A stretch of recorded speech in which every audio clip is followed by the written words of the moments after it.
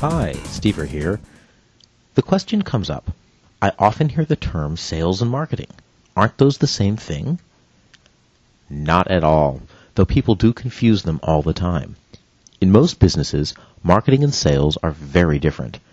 Sales is when you're face-to-face with a customer, convincing a person to buy your product.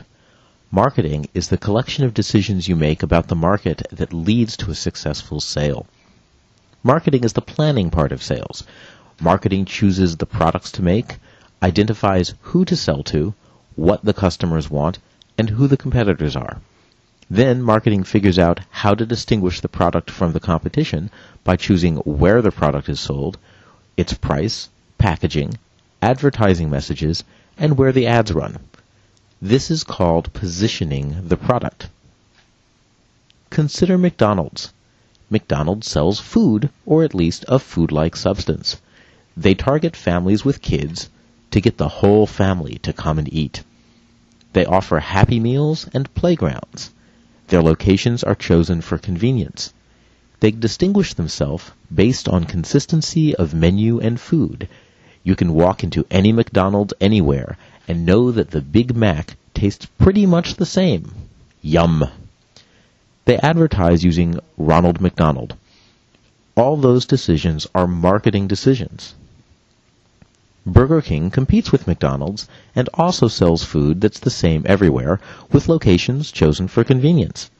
They also target families with kids, use cartoon characters in their ads, and have a consistent menu. So other than the food, how do we tell the two apart? Burger King positions themselves as different from McDonald's by letting you eat according to your individual taste. While McDonald's says, eat here and you always get the same thing, Burger King says, have it your way. That positioning is a marketing decision. Of course, the irony is that even if you have it your way is chosen from a menu as limited as McDonald's. The difference is in the marketing message, not in the product itself. Once the marketing decisions are made, salespeople take those decisions and march into the world to sell the products and services using the messages that marketing chooses. With our fast food example, sales happen at the counter. The person taking your order might suggest a specific item or call your attention to a special that the marketing department has designed. They don't make the marketing decisions, but they are given a menu and they help you choose specific items.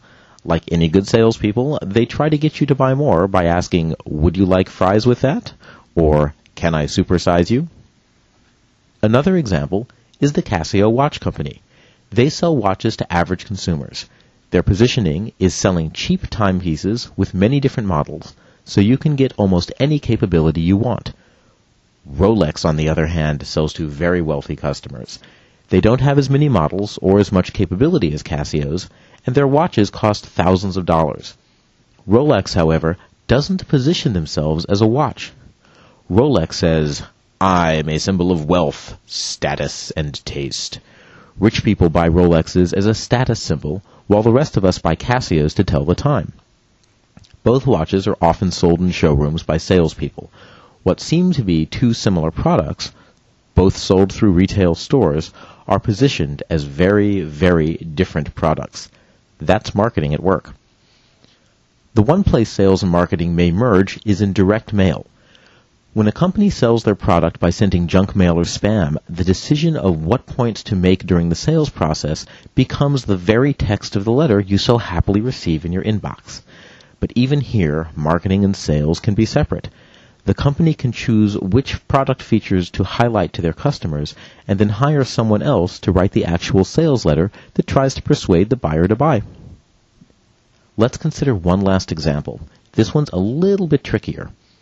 Imagine that you are Go Get 'em Game Company. Your big toy this year is Little Susie's Dollhouse of Horror. You want to sell it at Toy Mart. You create a front window display for each Toy Mart store to use that features headless dolls and a guillotine. You hope that Peter Parent will see the display and choose the Dollhouse of Horror as a birthday present for little Tommy. You've made several marketing decisions. You've decided which toy to produce, the Dollhouse of Horror. You know a Dollhouse of Horror will appeal to little boys, and you design a window display that little boys will like, hoping it will convince shoppers to buy. All of that is marketing. You're choosing a product you think your market, little boys, will prefer over competing products. You decided to distribute through toy stores rather than direct mail. That's a marketing decision. And you designed a display to influence the market at a distance. You still have selling to do, but not to Peter Parent. Can you guess who you're selling to? You're selling to the buyers at Toy Mart.